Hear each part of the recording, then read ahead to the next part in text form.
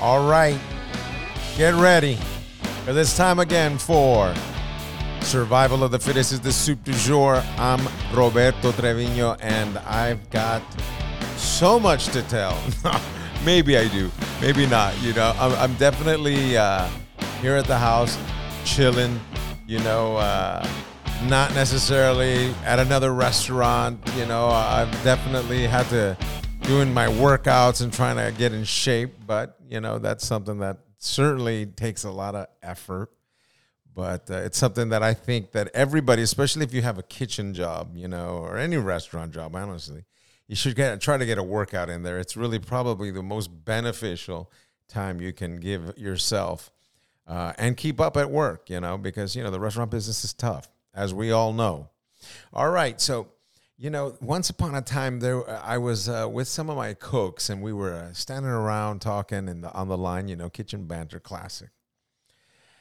And, you know, it's either like, you know, like I've always said, and a lot of you have listened to the show for a while and know me for years, you know that the kitchen saves the world. Well, at the same time, the kitchen is probably the most creative place on the planet where you conjure up all kinds of different things. And one thing I remember we were talking about one time was a TV show. I said, wow, wouldn't it be cool if there was a TV show about a kitchen line, you know, about a bunch of cooks and all the things that go on, all the drama and all the fun stuff and everything that goes on. But I wanted it to have more of a comedy angle.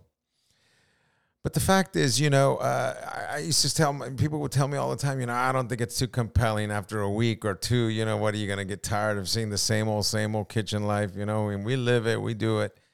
But I don't know, it's compelling. Well, fast forward probably at least 15 years, and there's a new show that I recently binged watched called The Bear.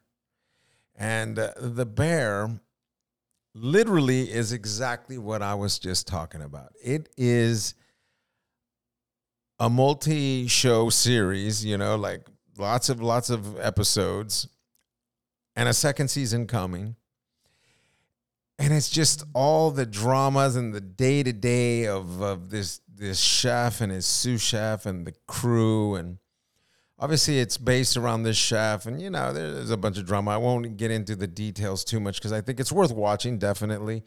But, you know, I was just kind of blown away that, you know, 15 years later, I'm watching this show and I'm thinking, wow, we had, you know, talked about something like this and didn't think it would be compelling enough. And now I'm watching this show thinking like, my goodness, even getting anxiety and feeling that feeling, you know, and if you're in the biz and, you know, they do a great job editing. I mean, modern TV work is amazing, you know, so they did a great job editing where they can give you that tension and that feeling, you know, and it's a great show. So I was just kind of kicking that around, thinking to myself, so what else, you know, what I want to do? And I've always been a big fan of doing some kind of culinary dating game, you know, and you know, it's just like, I think a culinary dating game would be the most fun. I love, you know, game shows, and I love TV history. And one thing I know about game shows that they were like huge at one point in TV history, and people used to love game shows, and you know, they'd win prizes and money, and I guess guys' grocery games kind of came close to a game show, but didn't have that sort of in you know, filmed live in front of a studio audience kind of feeling, you know. I think that a culinary dating game would be awesome, you know, and I've heard that there's been different networks around the world that have attempted it and kind of not really pulled it off. But I think it would be so exciting, especially for today's world that we live in and the fact that people just don't cook. I think it could really be something that could be entertaining and fun to watch. So if you're out there and you want to you want to help produce a culinary dating game, give me a shout out and we'll definitely do that. So what's going on these days in the kitchens? You know, what is driving cooks and chefs, you know, what is it exactly? Is it presentation? Is it flavor?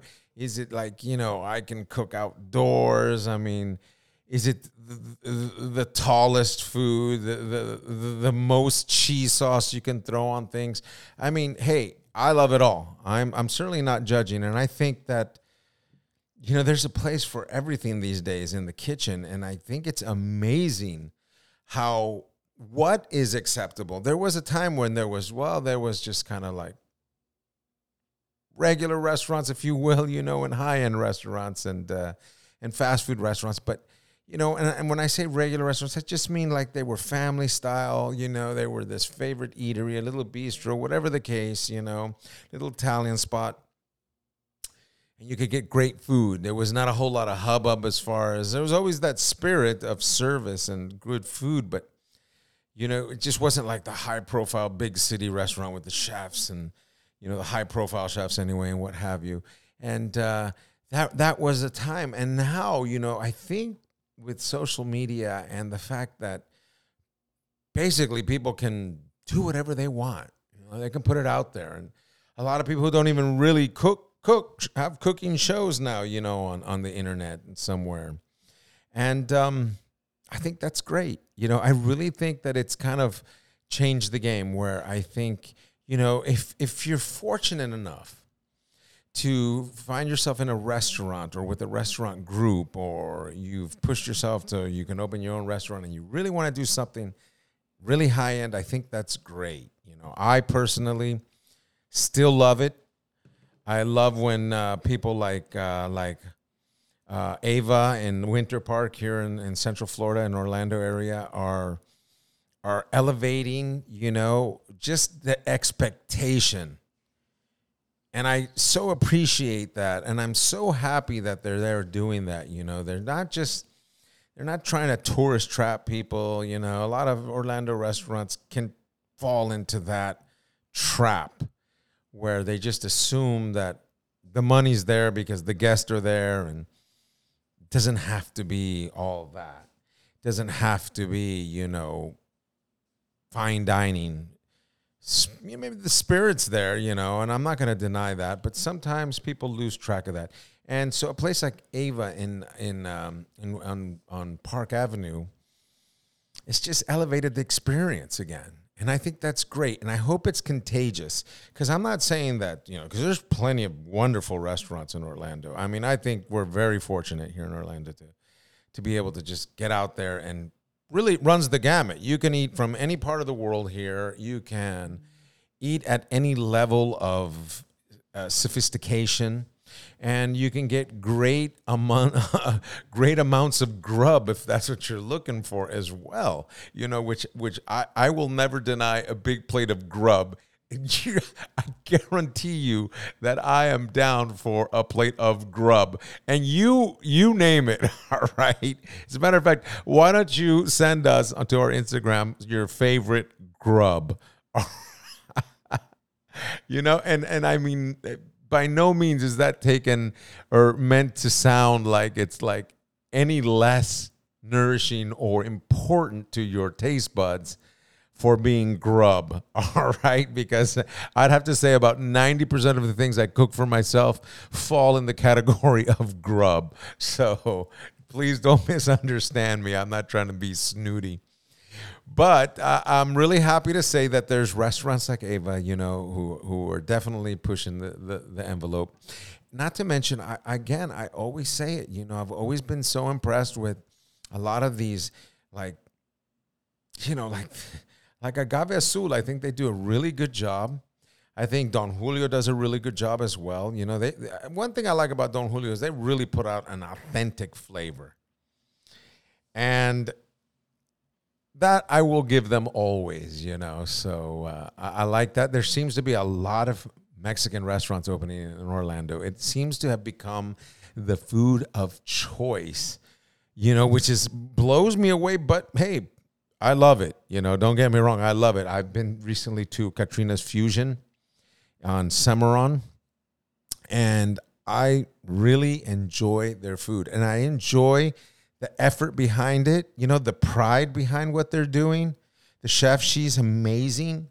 and she's dedicated, and they're working with their staff so they can really put out what we know to be high quality, great Mexican food. And, you know, it says a lot. Competition is tough. I mean, if you think you're going to just like get on out in the world and say, oh, I'm going to open a Mexican restaurant because I know tacos, I know burritos, you know, you're going to find yourself falling short, and you don't want that, especially if you're going to invest a lot of money in a project. You definitely want to understand that some of the most successful restaurateurs in whatever it is they're cooking are not there by accident. All right? If anyone ever tells a restaurateur that you just got lucky, man, that is just so bad. There's no such thing. If you're successful in the restaurant business, it's because you want it to be that, and you're working it. Nothing comes easy, and nothing is free. And that is something that we're very clear about if you are in the restaurant business, especially as an owner or a chef. You know, it's a game that is played every single day, almost 24/7, you know, in your head or with your person inside the restaurant. And that's the fact. You know, those are the facts. There's no other way. So it's not, you know, it's not luck. It's dedication. So hats off to all those successful restaurateurs who are making their moves, you know, both great and small. I think that it says a lot.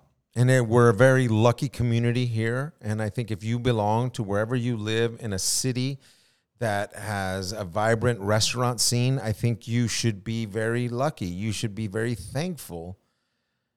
You are very lucky, and you should be very thankful that that's the case, because that's what I believe makes life wonderful. To be able to go out to a great restaurant and enjoy yourself, and you know, and everything that comes up around that, you know, friendships, relationships, you know, on and on and on. We can go down the line. Deals done, just everything. The kitchen table, you know, or I mean the restaurant table where people sit and they just get together to celebrate. Nothing gives a more spiritual feeling for me than that. So, you know, I love it. I think we're lucky. So I know that I can't wait to get my hands on another kitchen very soon. And when that happens, I will let you know. I think I'd like to see myself doing something higher end, something I haven't done in a long time, but I feel like maybe I have the patience to just kind of roll with it. Not so poppy, not so artsy, but a little more sophisticated. So I will keep you in the loop with that one. And with that, I'd have to say I have chatted your ears off, but I appreciate you being here for another great episode and a good time. Survival of the Fittest is the soup du jour. I'm Chef Roberto Trevino. Greetings to everyone around the globe, and we'll see you soon. Buen provecho, Puerto Rico, California, Texas, New York. Love you all. All right, y'all. We'll talk soon.